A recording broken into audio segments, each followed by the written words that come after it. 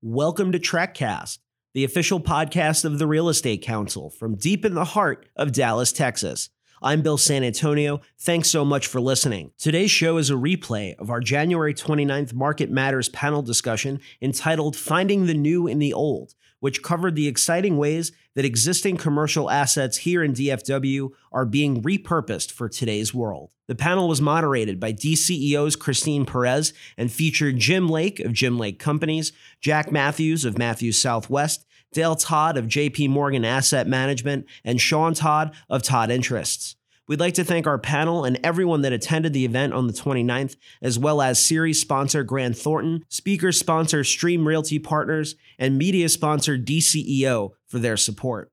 If you're new to the podcast, be sure to subscribe to get the latest episodes right to your mobile devices.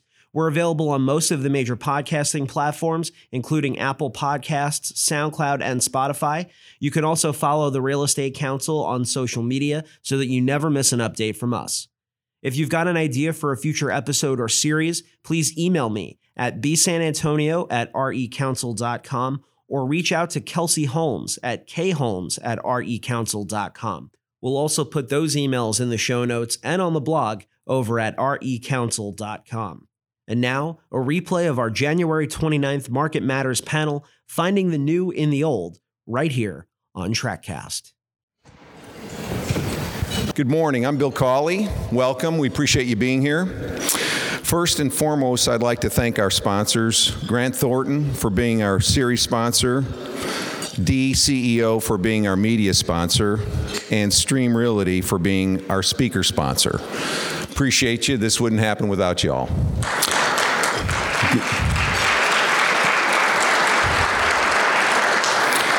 In 2020, the Real Estate Council will be celebrating its 30th anniversary. And those of you that know about the Real Estate Council know it's about relationships, career success, civic responsibility, and community investment. We're trying to focus on making Dallas a better city over the next 20 years and turn it into the city that we can all imagine. Now I'd like to welcome our panel to the stage and introduce Christine, our moderator. I've known Christine for longer than I'd like to admit, and probably she would want me to admit.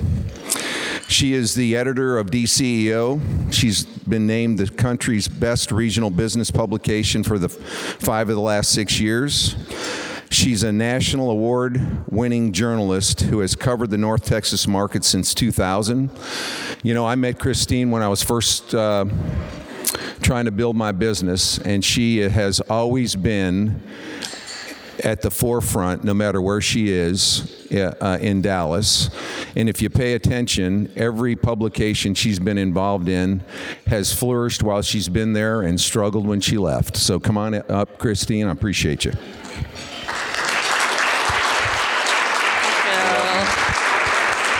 Come on up. All right. I think I'm going to have to do this with glasses. Gets to that point.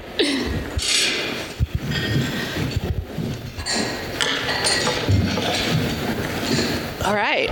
Well, thank you all for joining us this morning as we talk about the evolution of redevelopment in Dallas-Fort Worth.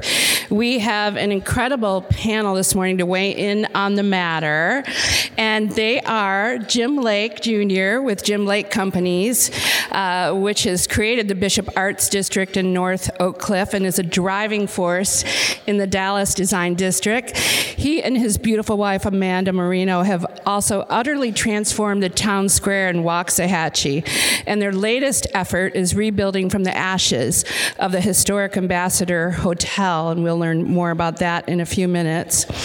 And next we have Jack Matthews of Matthews Southwest. Took a Canadian to teach Dallasites about the value of property on the south side of downtown Dallas, and that's what he did with Southside on Lamar, a pioneering development that he has since followed with projects like the Omni Convention Center Hotel, Gillies, the renovation of the old Dallas High School. He's now involved in the bullet train project that will link Dallas to Houston. Jack has a gift for tackling complex projects, takes a long-term approach, seeing opportunities that are hidden to most, and being patient while waiting for the rest of us to catch up. Up next is Dale Todd. He's the Executive Director of J.P. Morgan Asset Management. He's based in New York, but he's been involved with a number of Dallas projects, including the remarkable renovation of Trammell Crow Center and the transformation happening at East Quarter. Dale is a perfect addition to this panel because he has deep knowledge of the market, but he also offers that national view. And sometimes in Dallas, we have a tendency to get caught up in the things that are happening all around us. So Dale's going to be able to tell us how what's going on here compares to other markets. And last but not least, we have Sean Todd, no relation to Dale. Sean is the developer of East Quarter, a spectacular adaptive reuse project that involves about 18 historic buildings on several blocks between Deep Ellum, the Dallas Farmers Market, and downtown. And if you haven't been there lately, go check it out. It's remarkable. His projects also include One Dallas Center and the beautiful post office building at 400 North Irvay. Sean's latest endeavor is the single largest redevelopment project ever tackled in Texas, the $450 million former First National Bank Tower at 1401 Elm Street in downtown. So please welcome everyone. Thank you. All right, guys, let's start by talking about why you decided to get involved with redevelopment projects. It's not for the faint of heart. So, Jack, let's start with you. Not for the faint of heart, so we'll start with me. That's great. Really was I'll talk about Southside. It was an opportunity that was sitting there that I guess locals looking south of 30, when we bought the South Side, it was about to be taken down. They actually had the demolition agreement signed, but not delivered yet. So it was basically where opportunity meets cheap land, meets views of the city that are incredible, and so it was just an opportunity that couldn't. But the old Dallas High School was something that actually Christian Telecki and I used to have I think it was every 2-week meeting, and we would drive down the ramp, Plaza of the Americas, and see that boarded up building every time we went down the ramp. And every time we went to, we said, we got to do something with this building. So when that opportunity came up, it was actually us saying we got to do the right thing for the city, but it actually turned into a good real estate deal. It, from a land perspective, it turned into a great deal, but it had all the challenges. So. What about you, Jim? Well, my father had a vision for Bishop Park, so I brokered the deal to him back in 1986 and started to build my own portfolio. Is that good? Ties in the way. Okay, sorry. So I'll restart. So, the Bishop Arts was my father's vision. So I brokered the deal to him back in '86, and then started acquiring these old warehouses in the what was in the Trinity Industrial District, with the idea that as I watched Bishop Arts mature, with the idea that something good was going to happen between the Trinity River and downtown Dallas. I didn't know exactly what it was, but for about 10 years we bought up as many of the warehouses as we could, and then along the way got it rezoned because we already had some folks that were living in some of the warehouses, not legally necessarily, so we got the area rezoned back in 2003 to be able to allow the residential living, and then did the first mixed-use residential project with Trinity Loft, and then it went on from there. And then when we did International, just that same year in 2005, it really changed the dynamics of the district and extended that design district. And it's one of the things that it was our backyard, and that's where we decided to play Monopoly. Diversifying the district, making it stronger. What about you, Dale? I was joking with someone this morning that this is the point where I usually make something up that sounds cool, but my partner at Stream Realty is here, and I can't do that. It's too bad. So as it relates to our motivation is a little bit different than these guys who are local to Dallas, right? We're thinking about allocating capital. Can you hear me now? No? Did I do something? Oh, there we go. All right. All right, no, it works. I'll just leave it right here. So you didn't hear my joke. Well, that's terrible. That's why they didn't laugh. Got you to laugh anyway. The part about where we're related.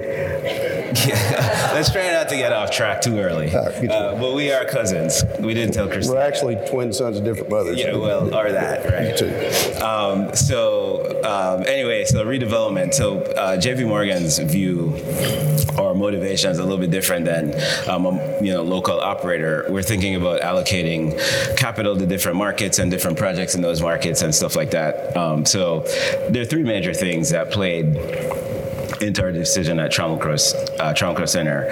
The easy one first is we have a great local partner on the ground who's, smart as I think I am, I can't run this project from New York. It just doesn't work like that. So we have a great local partner in Stream handling leasing, project management, and property management. And that's kind of a gating issue for us in doing a complicated redevelopment project. So that part was relatively easy. The harder stuff, the external factors for us are kind of macro market type things, right? So what do we think about Dallas and the trajectory overall of the market? And that story is great. As you guys know, you live it every day. For us, comparing Dallas to cities like Chicago and LA and New York and DC and places like that, the Dallas story is pretty outstanding from a job growth perspective and a population growth perspective. The in-migration and all the stuff you see and know every day. So we see that and perk up and think about ways to play the market. Trammell Crow Center is a deal we've owned since, I think, 2005 or something like that. And so the building was built in 1984 and more or less untouched from a cosmetic perspective since then. So we look at the fact that, where there's this iconic asset that needs, kind of a refresh to compete with newer projects. Can we do that? Can we deliver the things that are missing from the building that the market demands, like amenities and parking and that kind of thing? We were able to check that box. We were able to acquire the site at 2000 Ross Avenue. We had room in the building to redo the lobby and add a fitness center and conference space and that kind of thing. So we could cover the gap in terms of physical plant. We liked the big picture macroeconomic story and the location of the asset, and we had a great partner on the ground. Those were the three big things for us. Excellent. It's beautiful. So, all right, Sean, talk about your entree into redevelopment. Say it one more time, Christine. Why did you decide to get into redevelopment projects? Oh, gosh, we started back in the mid-'90s, really doing adaptive reuse before there was a term. We were buying broken malls around the country that were first-generation air-conditioned enclosed malls, and with a total different perspective in that business plan, which was finding something that was functionally obsolescent, trying to preserve as much as the functional part of those properties that you could, but you were really there because of the demographics, because you wouldn't have built a mall on that property in 1990. We learned a lot through that process. We called it demalling at the time, but through that process, it helped us understand that if you can see something that looks broken, and if you can repair it, and if you can do that within budget, and I want to say that again, if you can do that within budget, you have something that's economically pleasing. But when you look at the properties we're doing in Dallas and that we've been doing around the country that are of a historical nature, we were compelled just in almost every instant by the wonderful architecture that you find in many of these buildings. The Dallas Post Office was built in 1929. It's got an amazing history to it. But you look at the classical Italian architecture, and it's interesting from a 100-year back perspective, the architects of the day thought it was bland architecture.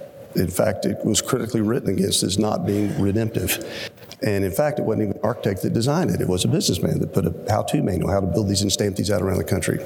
Having said that, we saw something in it, and you're ennobled by being around it. Now you have to make it work economically. We felt that our city would appreciate that type of architecture, and thankfully, our citizenry have. And so we've just gone from that project to another project to another project. But it's very rewarding. It's challenging. You have to have a phenomenal team. We couldn't do this without very skilled young executives that are passionate and creative, and they have to have financial students along with that. And that's a very unique skill set, and I think we've got the greatest in our city. It's been really good to be a part of it. The next thing I wanted to ask you about is what you guys have seen in terms of the evolution of redevelopment. Is there more of an interest in it? What trends are driving it? So you think a younger generation has an interest in, is driving adaptive reuse and redevelopment forward? What are some other things that you guys are seeing? I think that's easy. I mean, I'll just use East Quarter as a classic example. So you've got 8 city blocks that took almost 2.5 years to assemble from multiple owners. You have Parks for Downtown Dallas is a very center part of that with the new Harwood Park, and thank goodness for all the great leadership of the Belo Corporation and Robert Deckert and his team, because these parks are impacting. They create a sense of purpose. They create a quality of life. But, East Quarter is primarily early turn of the century automobile dealerships. In fact, the #1 Cadillac dealership in the United States was based on Commerce Street. And so when you go in these buildings, you see something that's very different than a 1910 warehouse. You see a lot of that retail flair in the craftsmanship. And I think, thankfully, we're seeing that, and our leasing has been fantastic. And I think you're seeing that the general office population, the restaurateurs, they want to take their skill set and put that with this enduring architecture. In fact, we named our development company, our LLC, Ghost Sign Development. So what's Ghost Sign Development?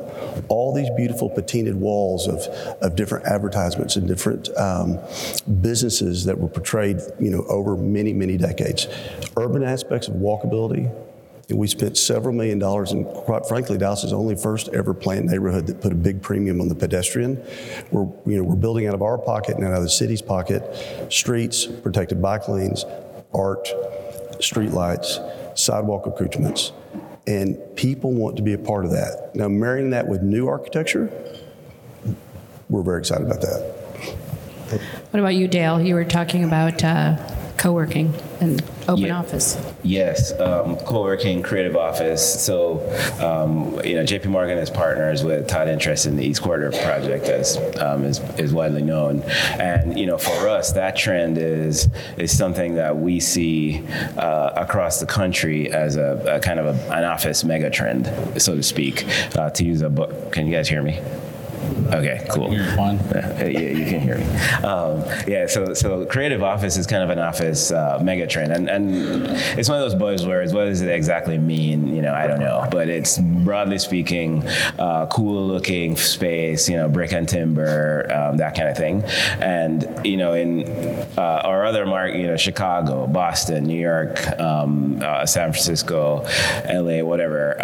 It started with tech companies wanting that kind of space, and then of course tech is a trendsetter and it's cool, so now everybody more or less wants that kind of space, and it's a wave of a different, or demand for a different type of office space that we've kind of not delivered over whatever the past 20 years. And so there's an opportunity to repurpose a lot of old buildings. 10 years ago, I'll call us all the same age, right? We'll go, even though we're not. I'm good with that. Yeah, we'd go looking for office space and look for, kind of high-rise glass and, whatever we call Class A at the time. And that's what you call prime office space. And we'd think, these kids from Facebook and LinkedIn or whatever that want these brick buildings with, wooden ceilings and it's old and exposed brick and whatever lofty looking stuff are crazy. Well, I guess they're not. trend, right? They've started this new trend. And so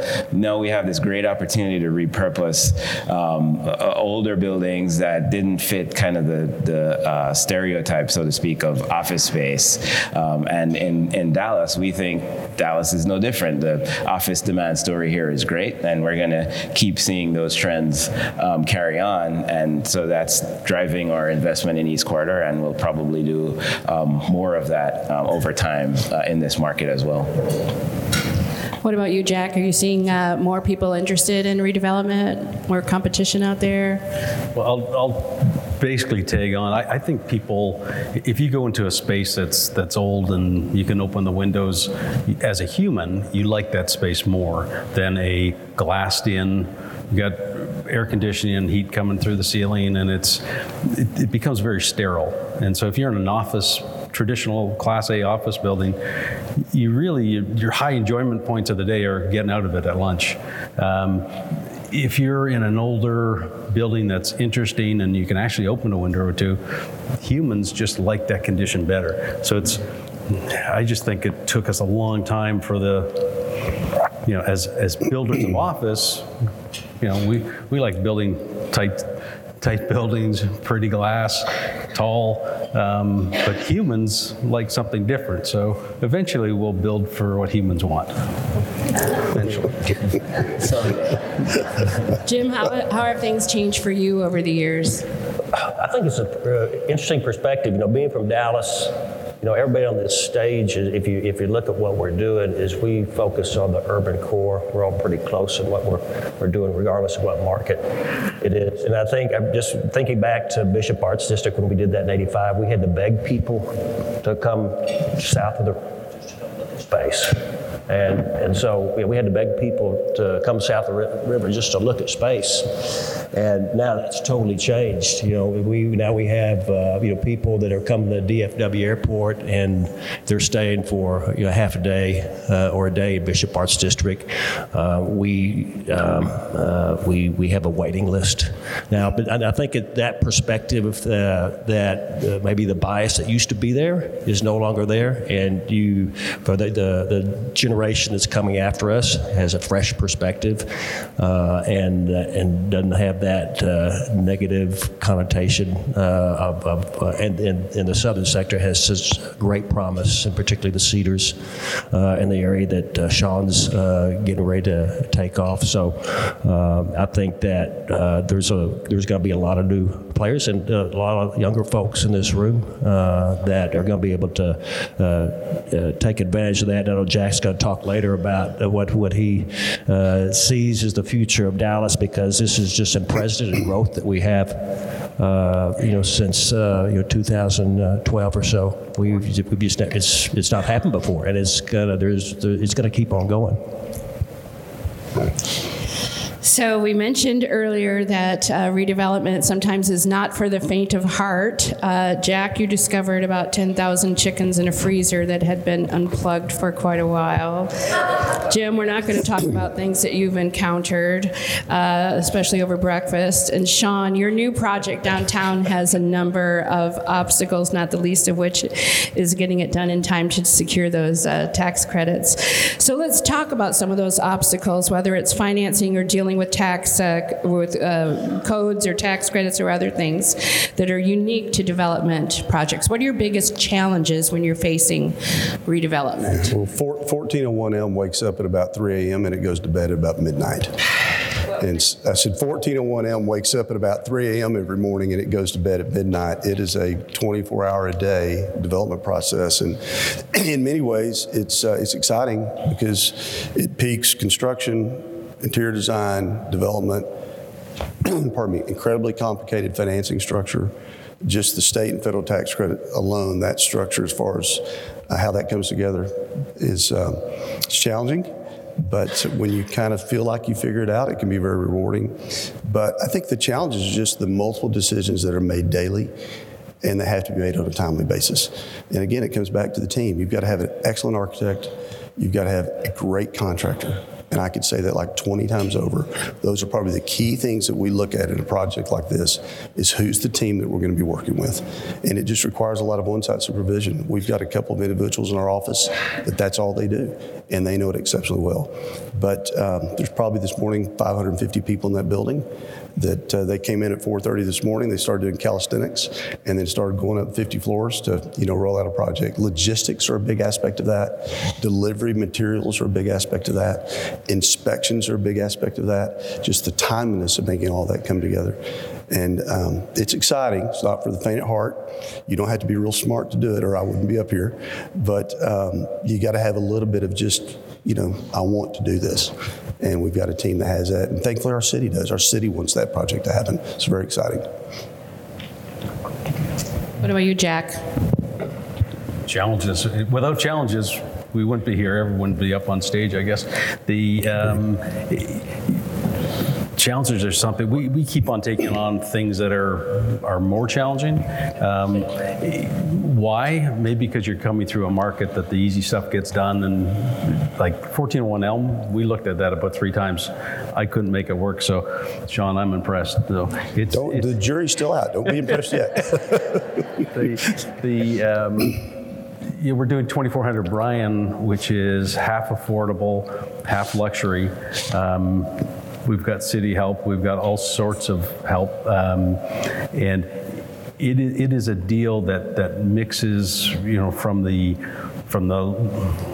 same parking lot, same lobby, same elevator, same daycare. It's the daycare I'm most excited about, mixing basically a guy who's paying, $3,000 a month with someone who's paying $700 a month. And it's changing the community. And some people were a little afraid of putting lower income downtown. And when they understand that, when you're starting policeman, you're working at Starbucks, all the people they interface with all day long have to have a place to live, and you want them in the city.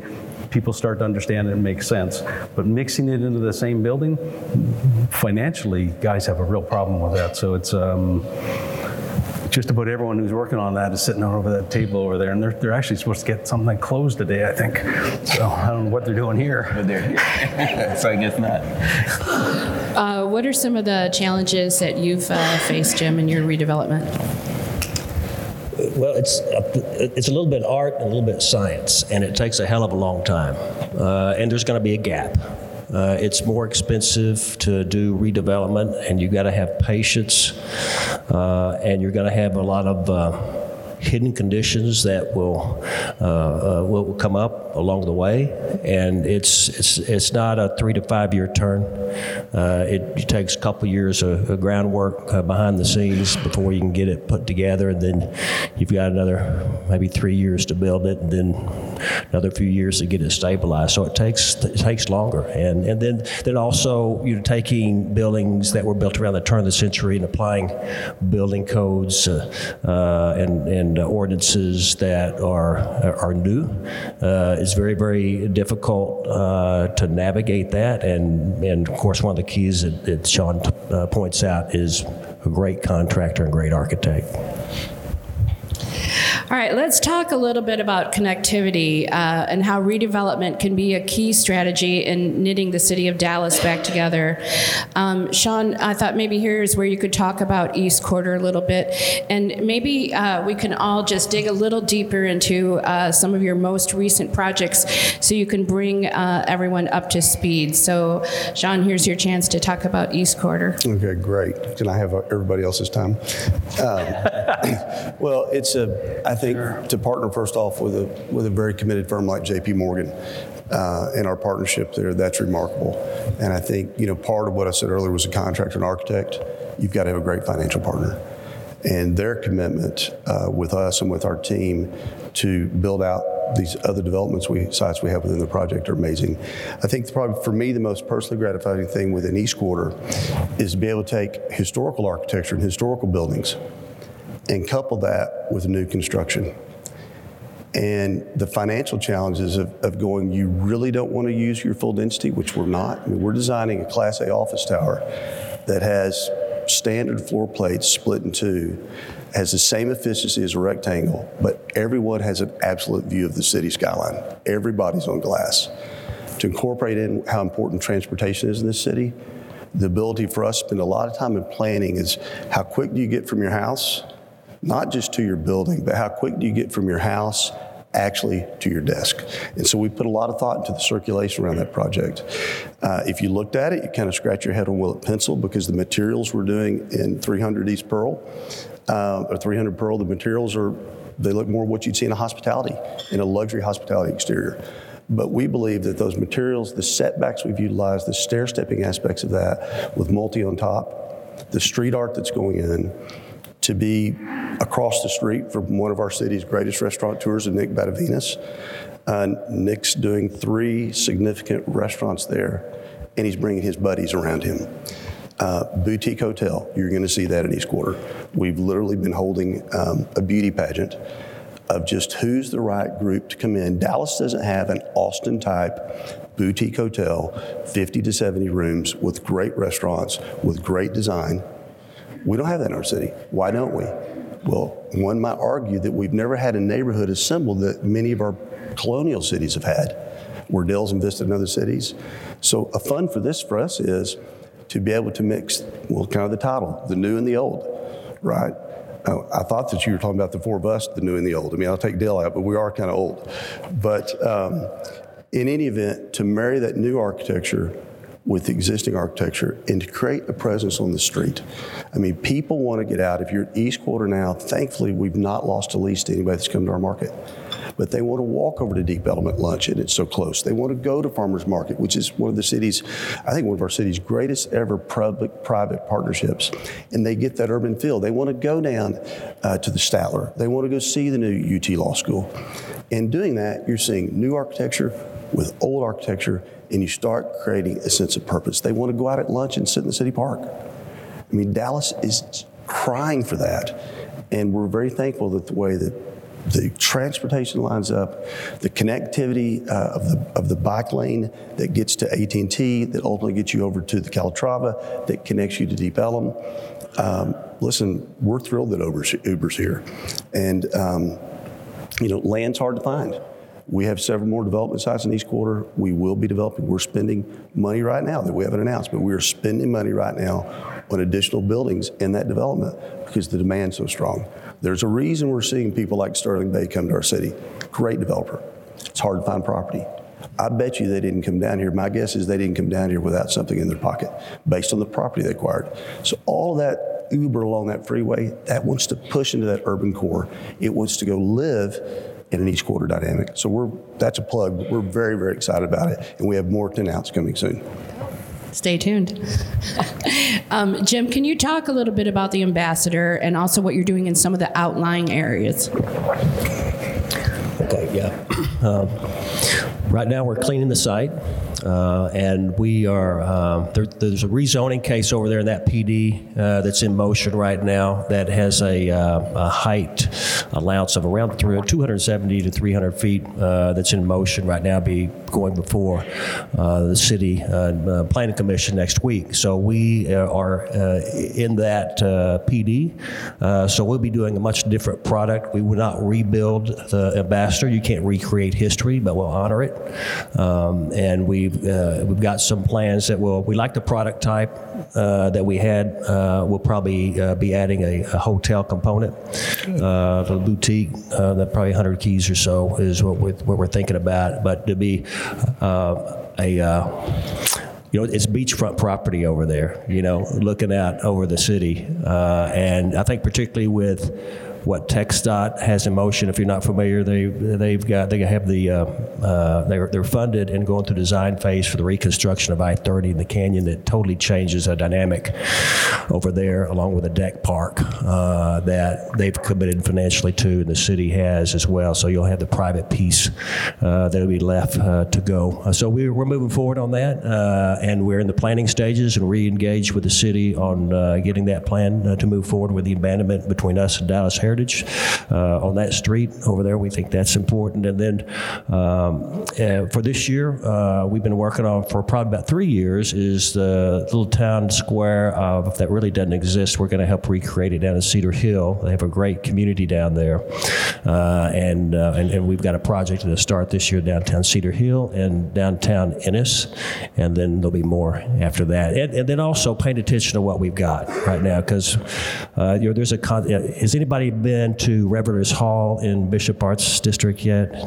No, okay, there you go. Okay, if you haven't been, talk to the people that raise their hand and go, because we worked on that concept for about 5 years before we got it right with the operator, and it's only 1,500 feet, but we really pay attention to the mix that we have over there. The mayor's house, I've been working on since 2011, believe it or not. We are fitted. We should get our CO today, but that's a historic home that's only 3,500 square feet, but it means a lot to the city of Dallas, and there's got a lot of history that will be displayed in that. There'll be a restaurant, and so it's going to open sometime this quarter. So that's been a labor of love for us, and is just right on the edge. When we bought it, it was not in Bishop Arts District, and it took so long. Now it's in Bishop Arts District.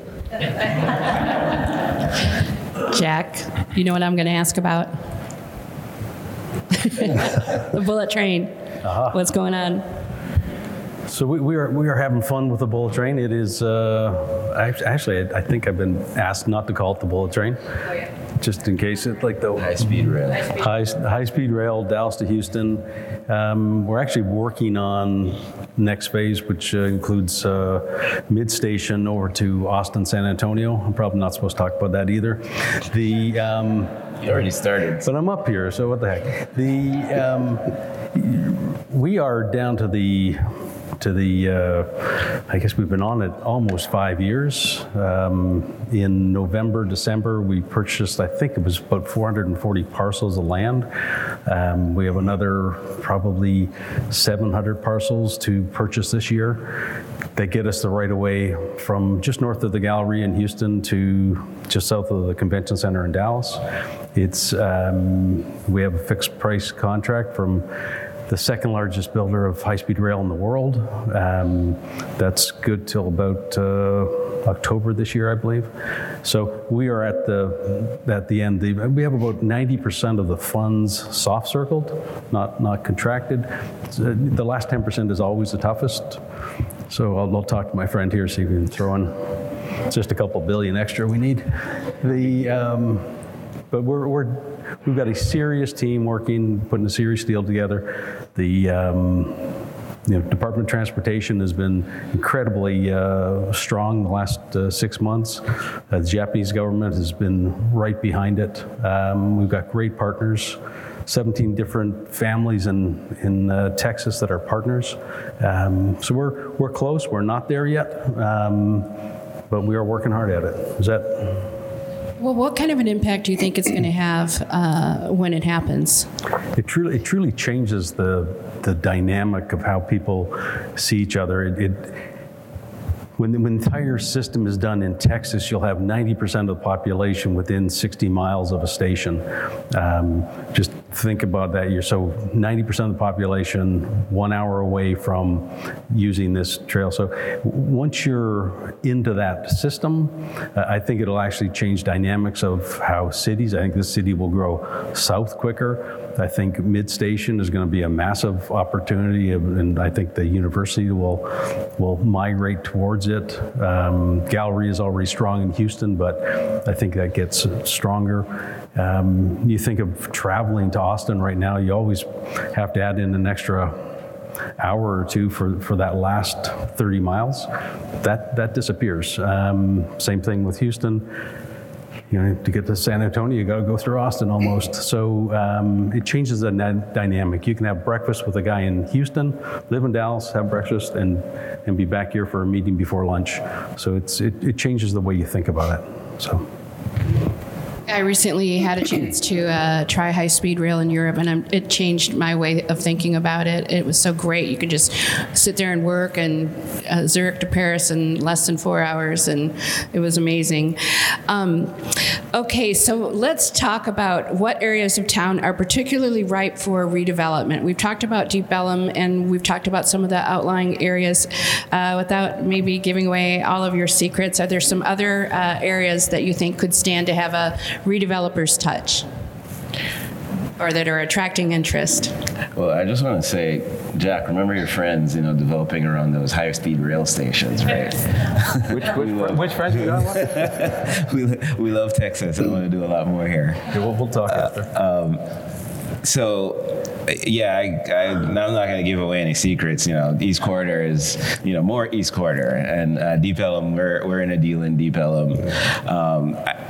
I'll just say from a big picture perspective, being a relative foreigner to Dallas, that I'm sure you can go wrong, but it's going to be hard, in my view, to go wrong in your city, because the macro trends are just pretty overwhelming in terms of the business case or the personal case or whatever for more companies and more growth within Dallas.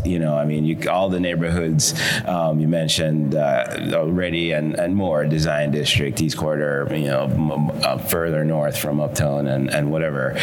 There's just going to be, I think, more in-town growth, more growth around all the urban nodes, and a ton of opportunity. I also want to take this time to say, don't screw it up, okay? Like, stay focused on the important stuff, because it's going really great. And Dallas is kind of not Dallas and Texas in general is kind of a shining star around the country. We look at all these macro numbers, and the saying around our office is, the GDP growth in America is pretty much Texas and California, right? Everything else is kind of window dressing. So there's a lot of good things going on here, and it just feels like maybe 10 years from now we'll be saying something different, but it just feels like wherever you go, if you're smart about the human, accounting for the human factor, right? People want amenities, and they want to live where they can go to the grocery store and watch a movie and, send their kids to school and stuff like that. And they want to work close to where they live and where they can go have lunch. And if you're smart about your site selection and the amenity situation where you're doing your projects, it feels pretty hard not to just participate in the overall rising tide, in this city. Anyone else? I think the big difference from 20 years ago, actually, I don't know, when Laura Miller was mayor, is that almost 20 years ago? I used to say we had pockets of great stuff in Dallas, but the connection points were not good. That is changing. Now it's almost seamless as you go through town. There's very few areas where you don't feel good, but if you think about the fellow who's running the company in Chicago, New York, LA, their board is making them look at Dallas, at Texas, and they have to argue why they're not moving. They have to defend not moving here just because the quality of life is better. I just met with some Toyota people. Across the board, they're so happy they moved. Their quality of life is better. Their transit to their office is better. They just like the quality of life here. The trick is they're telling people, and it's coming faster and faster at us. As we've heard, don't screw it up. I agree. Developers are great at pushing the extra deal that we don't need. So we'll see how it happens. I think I don't have much to add on that, but I think the challenge for us will be, given the time that it takes, is the product type, because as right now, we talked about co-working. That if we've got a project that is going to be built in 3 to 4 years, the world will change by then. So we're looking at building more flexible spaces that we've learned a lot from doing some of the work-live space in the past, because now, I mean, people work and live in the same space and just have flexible spaces.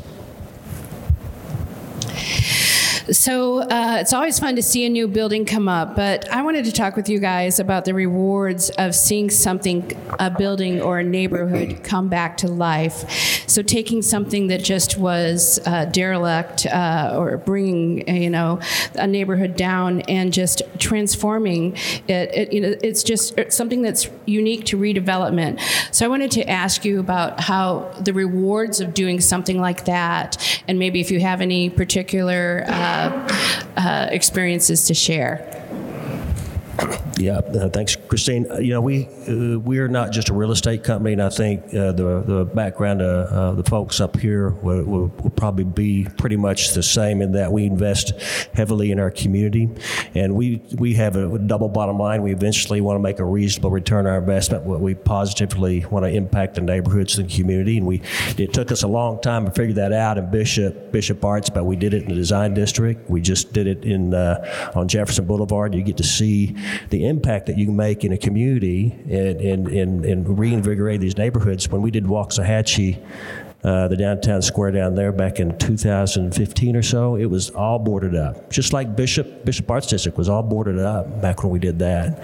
And now it's vibrant, and it's something that the town's proud of, and we didn't do it all. We led the way, and it's emboldening and heartening to see the difference that you can make in the communities. Yeah, if you haven't been to the town square in Waxahachie, it's just beautiful, and you just feel so good when you're there too. What about you, Jack? Strange things make us happy. I love going down to South Lamar at night and seeing people lined up to go in places, traffic jams. That's part of the town that just no one was there. So it makes you, there's some strange internal thing that you're happy seeing people enjoying something that most of the city didn't believe was possible. Well, we can see the impact on Ross Tower of your most recent project. Yeah. And can you talk a little bit about that? So, there's a lot of cool things about the Trammell Crow Center redevelopment. Just seeing it happen. We worked tirelessly, JP Morgan and Stream, over the past several years, and seeing that belief come to life, is something every developer enjoys. But I think for me, just thinking back to, I remember me and Ramsey talk about this all the time. The first time I took over working on that deal for our company, and standing in Trammell Crow Center looking out at this parking lot that was a surface parking lot, and I don't know, I think at one point it was a gas station or something like that. But it's been a surface parking lot forever, just kind of a big hole in a part of the city that felt like there was a lot of opportunity there. And seeing that turn into, a kind of restaurant row is pretty cool. And I think we landed some pretty cool concepts there that are going to do great and are a great addition to the neighborhood. To me, seeing that is awesome. It feels like, kind of what should happen there. I'm glad we're able to put together.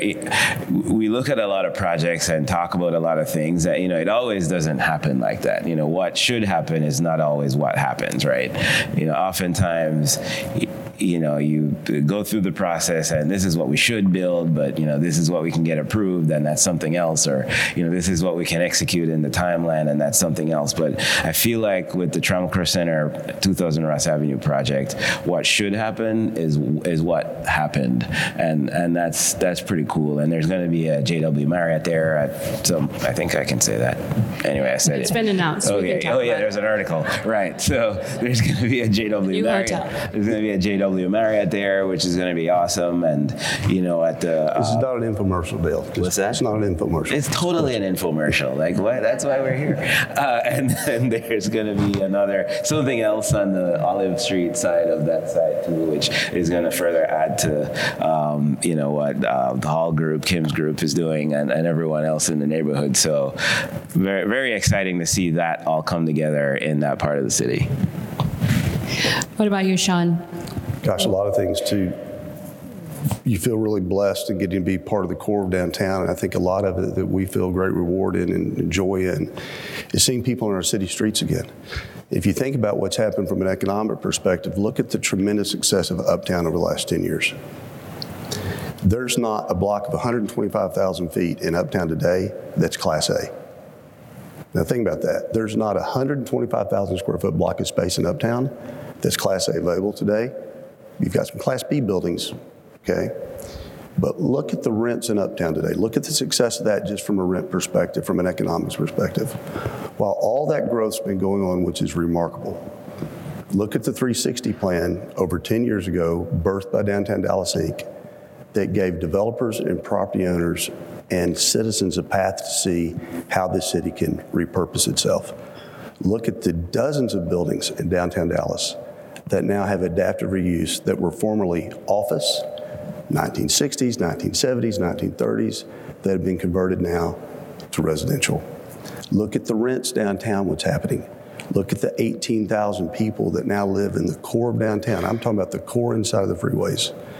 So that is joyful for us to be a part of what the city's birthed with DDI and the 360 plan, and to see the people in the street again. Another rewarding factor is just to go, I was in Dilex's space this past week, and to see 300 highly paid executives in a 100-year-old series of buildings stranded together that are excited about their workplace, that are being a part of architecture, what Dale talked about earlier, and also excited about being part of a neighborhood that's bringing new development to that neighborhood. And I think that's what we're really craving for in the city. We want to be a part of something that feels good. And I think just creating spaces, we're learning a lot. I think downtown has a lot of promise still. You know, we talk a lot about transportation and freeways and cars. Well, 15 years ago, we never even had a conversation about that. And let's face it, we need less carbon footprint. We need less vehicles on our street. But let's also face the point that many of these buildings don't work without parking. One of the key things for us to work around in East Quarter was with the new office space, it demands 3 per 1,000 parking. You get that in the suburbs, but to produce a Class A office building in an urban setting on the edge of downtown, to make the economics work on that and to deliver that, and the reality of it is that's still what office tenants want. So we're excited about kind of the amalgamation of all these things coming together. It's fun to see it happen, and I think you're going to see more happen. Back to your earlier question I didn't respond to. You're going to see more happen, I believe, in the core of downtown, because rents are at a point in the northern part of town that are being very challenging, and downtown has uplifted an amazing quality of life that people want to be a part of. There's some large towers that won't make it without parking. They just won't make it. And so you're going to see some parking, some things come about that create opportunity for that to happen in the core of our city. Now, hopefully they'll fill up. I've lived downtown for 3 years, and it's just really amazing to see everything that's been happening. And the new AT&T development, too, I think is another kind of connector. Absolutely, huge for our city. Yeah. All right. So before we go to questions from the audience, I wanted to talk with you guys about what has you most excited about the future. And if you could also weigh in on the demand angle of what you're seeing and what you predict is ahead for our market.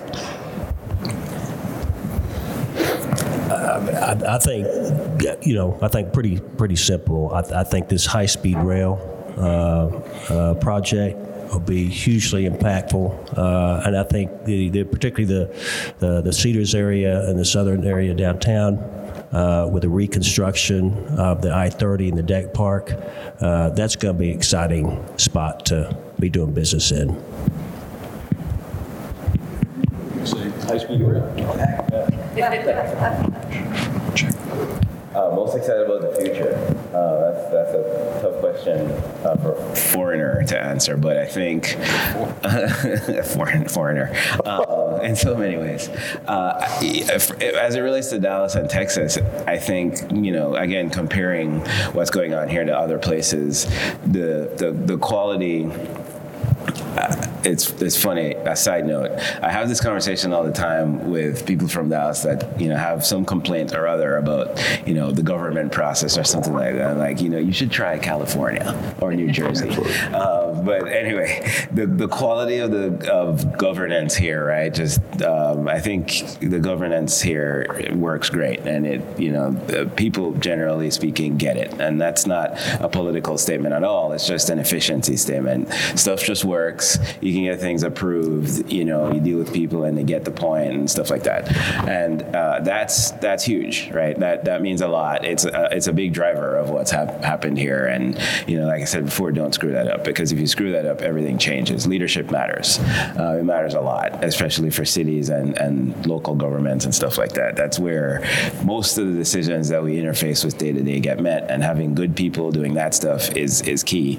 And that, to me, if I had to pinpoint one thing that's most, you could talk about the corporate relocations and stuff like that, but those are all symptoms, I think, of kind of the good governance and the populace supporting good governance and stuff like that. And that, to me, is very exciting about Texas.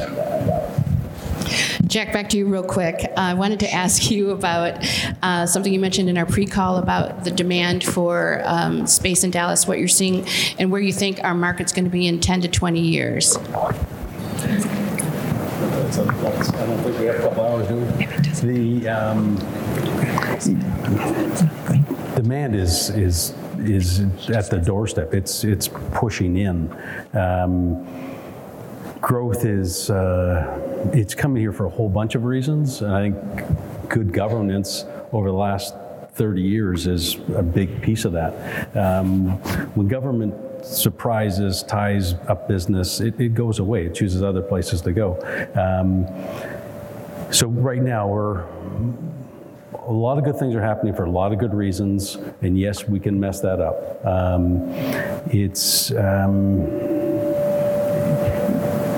I just think there's a whole bunch of decisions being made in very micro areas that are in a macro way coming towards us, and we got to be ready for them. And so far we have been. I don't know if I answered your question. Is that okay? Talking about we've only come a certain that we're only on the cusp of the growth that we're going to see.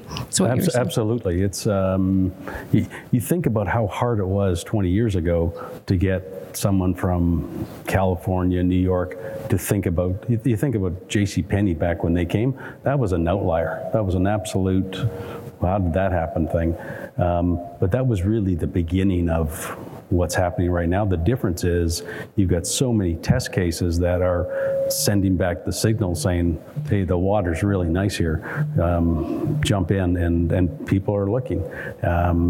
Will we mess it up by greed? Will we mess it up by government restrictions? Will we mess it up by not taking care of traffic? On and on and on. Yeah, we can mess it up, but still, no state income tax, really low cost of housing.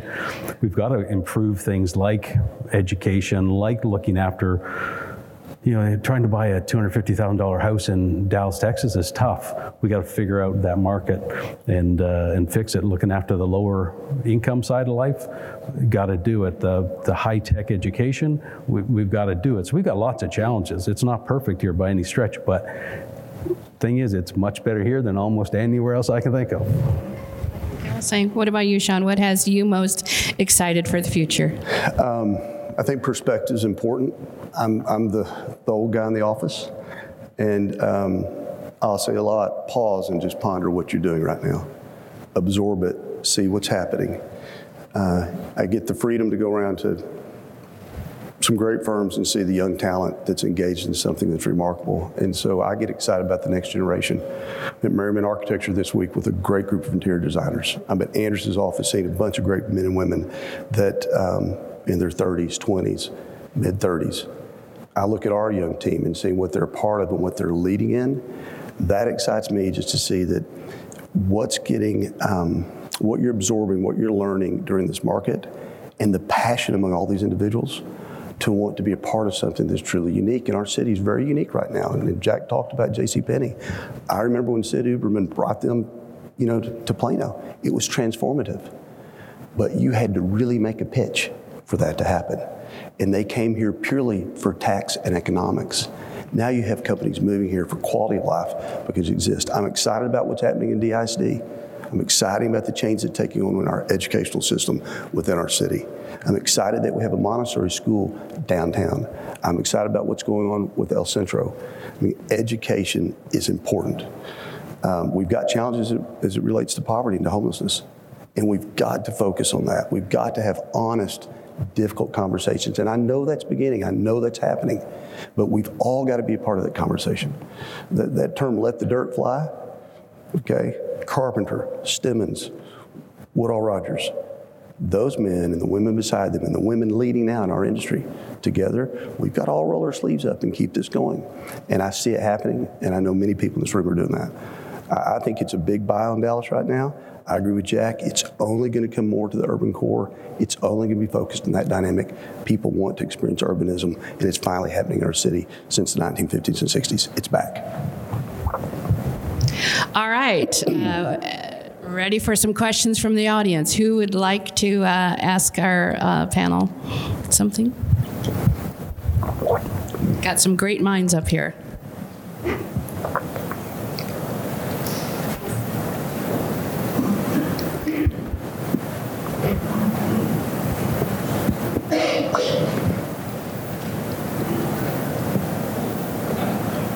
A question in regards to current answer you have in your product and trying to get appropriate insurance coverage in place. We've had last couple of years, some of the worst property-related casualty incidents in the country. Those, damages hit. Areas are actually leaving the excess market. So you got all the funding in the world. I'm just kind of curious what sort of restrictions you're seeing from the as far as getting proper coverage on your project. Oh, well, I'll give you an answer. Premiums are outrageous. I'll give you an answer. It's not the one you want. Premiums are outrageous in insurance. It's absolute theft what we're paying as property owners relative to property and casualty. We spend a lot of time finding the absolute best agent that we can find that can drill down and explain our projects. And we're doing projects that aren't ground up. And so you've got to really have an agent that can get to the underwriter and the carrier that really understands what we're doing. And thankfully, we've been able to do that, but it takes a lot of work. Ask any general contractor. Ask Jack. Jack's family. Jack leads a huge construction company he's not even talked about. I bet you they're self-insuring on a big part of that, or they've teamed up with a big life company to help lay off that risk. So, insurance is challenging, to be frank with you. But anyway, there you go. Good morning. This is Mike working now? Okay, good. Haven't talked much about sustainability and LEED and other advanced features in buildings going forward and solar on the rooftop of the buildings where it fits. Could you talk a little bit about that, please? I tell you, I don't know how many years ago, 10 years ago, talking about to owners, about LEED and sustainability. It was a topic. Right now, it's what you do. It's every single decision has that input now. And that was not the case 15 years ago, 10 years ago. But we're doing some stuff right now in Broward County, and we think about it at every single meeting. It's not, we don't bring in an expert that's going to take us through 10 steps of how we should look at this. Everyone is already on it right from the very start, from the engineers, the architects, right through. So it's not it's just part of the process now. So you don't actually, you talk about it every single day and every single decision you're making. It's not a special topic anymore. It's just part of the process. Yeah, for us, it's pretty much, I'd echo that. It's part of what you do, especially in a high quality Class A environment. You expect that you're going to have a sustainable building. In our mind, is just good building. I put it like that. So we start that conversation at the beginning of any development or construction process, and it's just integrated into what we do.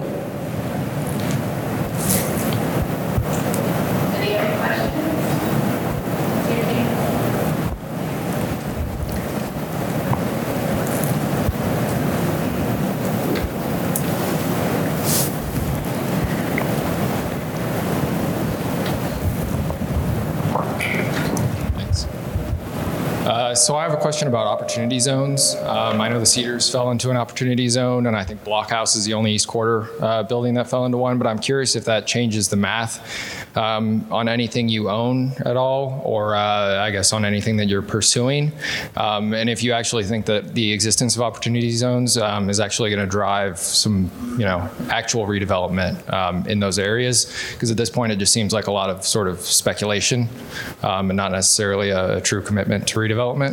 So, thanks. Yeah. So basically, we have a lot of land that's in an opportunity zone that really doesn't do us any good unless we're selling the land. Our problem was we kind of have a long-term desire to be here. So we've bought some new pieces that are in opportunity zones. We're working with other people who have opportunity zones where they want to make large investments. So the trick with the opportunity zone, it's a tax change, and that tax change took 18 months to get specified as actually what it meant, and it's probably longer than 18 months. So people until 6 months or so ago really didn't understand all the rules, but we are seeing decisions being made by others that were helping through processes that will make investments. So I actually think there was a delay. It's a government program that doesn't make a bad deal good. Usually government programs make bad deals good deals. This one makes good deals better. And depending on what your circumstances are, how long your time horizons are, it's a great tool used by the right people at the right time in the right spot. So will it have effect? It will. But it's a long tax program. So am I answering your question? I think Jack said that well. I think the reality of it was there wasn't definition enough to the Tax Act until recently how people can truly benefit from it. You had a lot of funds that were started and funds in place and people that put cash into that fund, but those funds are now at a point that they can start to now quantify what they can invest into. We've got 2 sites in East Quarter that are in opportunity zone. We didn't create that zone. It was in place when we bought those properties. And to Jack's point, it was not a driver for us, but it is a very attractive, it's an attractor to people looking at one of those properties in particular now, because they've got funds that they can benefit from the tax plan. We've been to a lot of seminars on it, we've researched it, and we think it's going to Dallas will start seeing the benefit of that. I think in the next 1 to 2 years, you're going to see properties that trade because of that. I think if you talk to contemporaries around the country, none of that's really happened yet. Hopefully it's going to start happening. I also think that really smart money isn't on the development side, it's on the operations side. I concur. If you have a company you're starting up, put it in an opportunity zone and you'll really enjoy, when you come to sell that company down the road, you're going to be very happy if it's in an opportunity zone. You've got to do the right tax stuff in the meantime, but that's the huge difference that I don't think people really understand, because it's the knowledge hasn't percolated through. So if you're starting up a company, have a small company that you think is going to get large, move to an opportunity zone and read the rules. That would be a bigger game change than from a development point of view, I think. That's all for today's episode. I'd like to thank our panelists for their time, as well as our guests and sponsors for their support. Please remember to subscribe to TrekCast wherever you get your podcasts, and follow the Real Estate Council on social media. Until next time, I'm Bill Sanantonio. Thanks for listening.